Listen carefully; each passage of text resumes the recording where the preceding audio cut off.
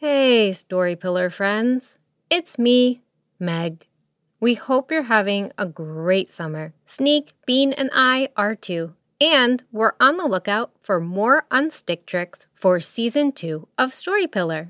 If you have good advice for handling when you're feeling jealous or guilty, send a grown-up to storypillar.com/unsticktricks for more information. We'd love to hear what you would do in those sticky situations.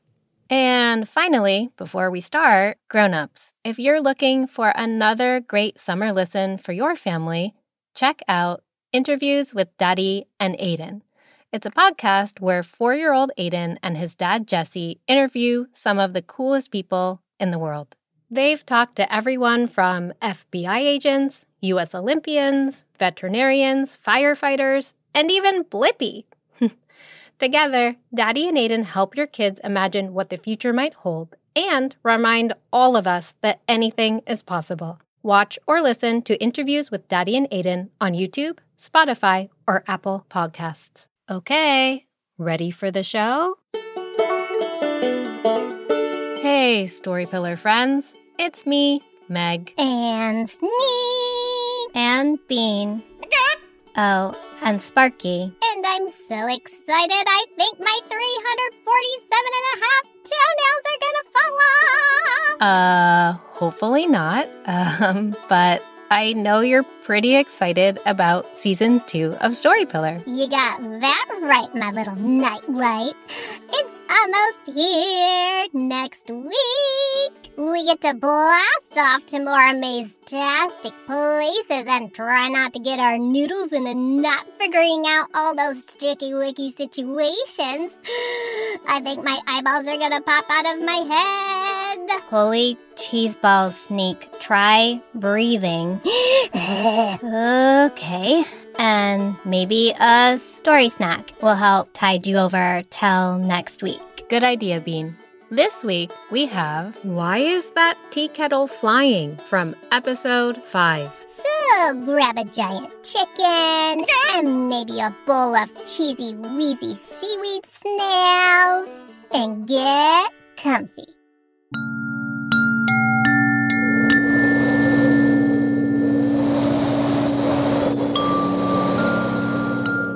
Why Is That Teakettle Flying? Adapted from The Miraculous Teakettle, a Tanuki legend from Japan.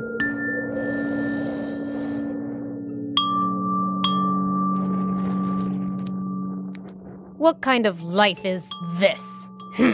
Oshosama shivered and drew his thin robes closer with one hand. With the other, he reached out and shoved the tea kettle further into the fire, making the water splosh out of the crack near its handle and sizzle on the hot coals. The low flames danced in the stone fireplace and threw ghoulish shadows onto the bare walls around him. How many years have I run this temple? Oshosama jabbed at the fire, sending a shower of sparks onto the scuffed floorboards. And for what? This? He scowled around the room, eyes taking in the ancient three-legged stool, the chipped water jug on the floor, and the moth-eaten cushion that he had dragged as close to the hearth as common sense allowed.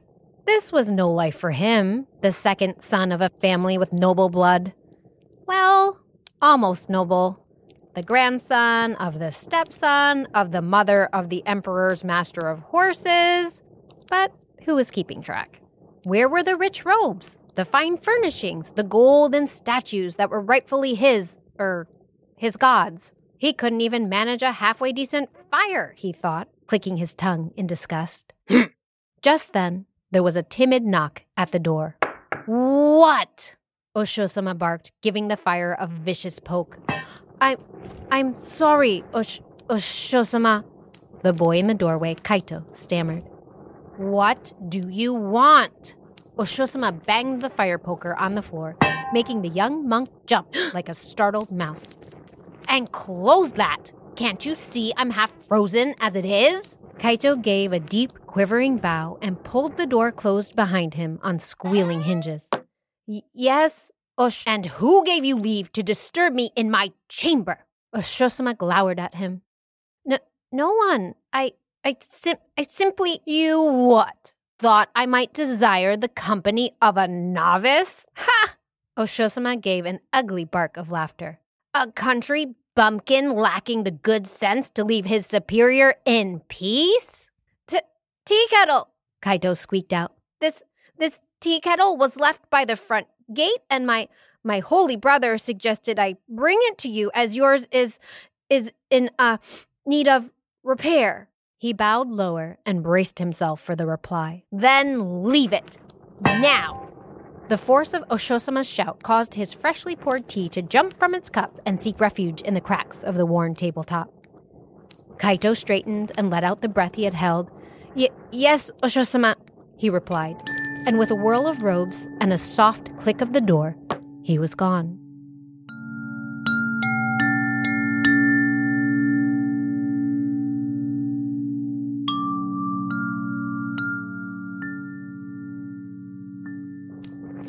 A new teapot. Why, thank you, O Lord, for such fine compensation. Oshosama snatched it from beside the door.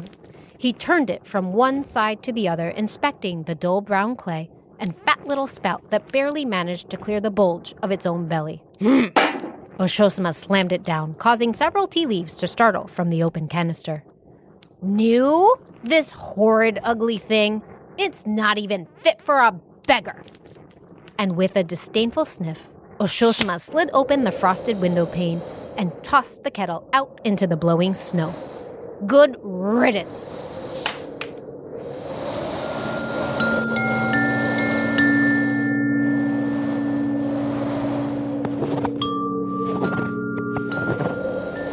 Ow! Kaito cried as a dark blur clipped him smartly on the side of the head. What the... He rubbed his ear with one frigid hand and bent over to inspect his attacker. Recognizing the homely tea kettle he had delivered to cantankerous old Oshosama not 5 minutes before, he picked it up and turned it over, dusting off the wet snowflakes. How did you get here? He glanced up at the window in puzzlement. Then, with a shrug, he gathered it to his chest, bent his head against the wind, and trudged off in search of his own room, feet crunching on the frozen path.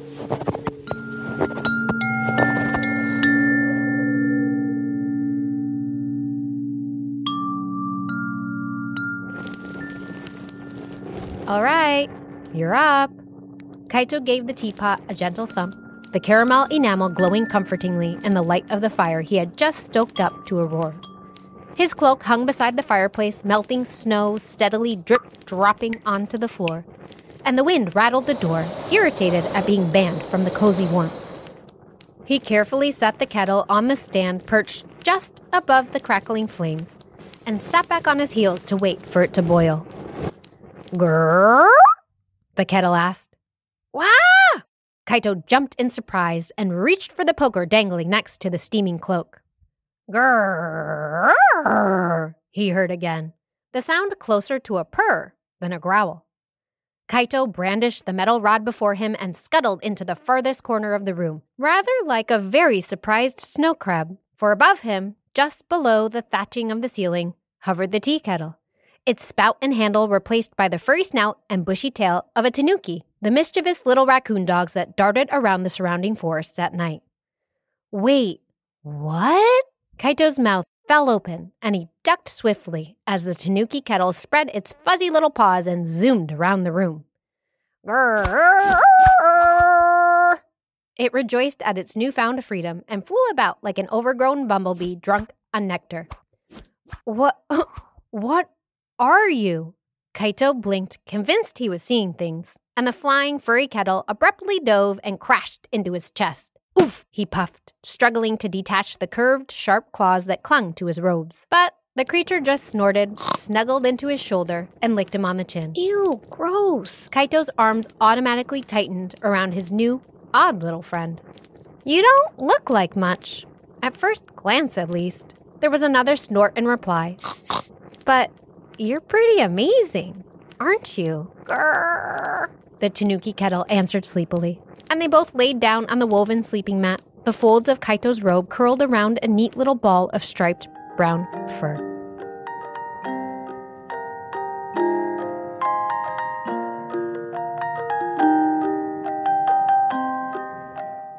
And so, Kaito and Stripe, as he had taken to calling his rather remarkable companion, fell into a comfortable rhythm.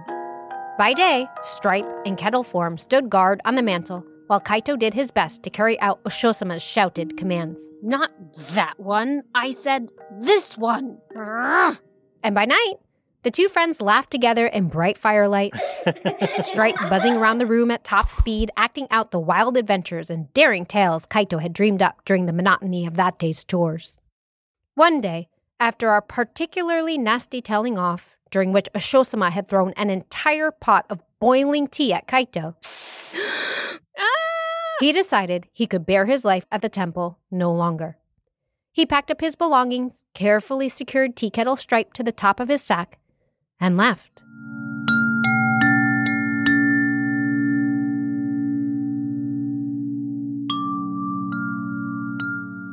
He didn't know exactly where he was heading. He barely remembered his family, half-starved and forced to find a better home for their infant son. And so, he pointed himself toward the green mountains in the distance and started walking, with Stripe occasionally transforming and darting off to explore the forest through which they traveled.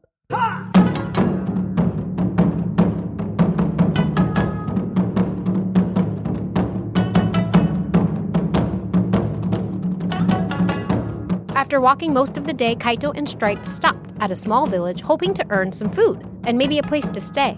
Come and witness the miracle of the flying Tanuki Teakettle! Kaito called loudly as he made his way to the town square.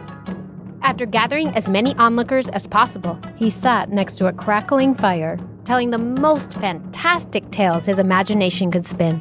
Stripe, for his part, transformed to gasps of surprise from a captivated audience and zipped about overhead, embodying the brave samurai, talking trees, and majestic snow queens of Kaito's stories. The two continued, days walking, nights entertaining, until news of the young man with the miraculous tea kettle spread far and wide.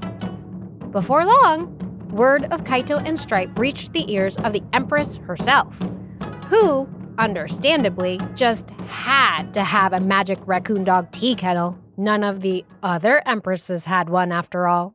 And so, Kaito and Stripe joined the royal court, and for many, many years lived in the palace among fine riches and elaborate banquets. They earned a pretty penny for their spellbinding performances, of course, but their most valuable treasure was rooted in the depth of friendship and understanding that had sprung between them on a frigid winter night years before. A humble, kind-hearted monk and a stout, homely little tea kettle, each somewhat ordinary on their own, but together undeniably extraordinary. The end.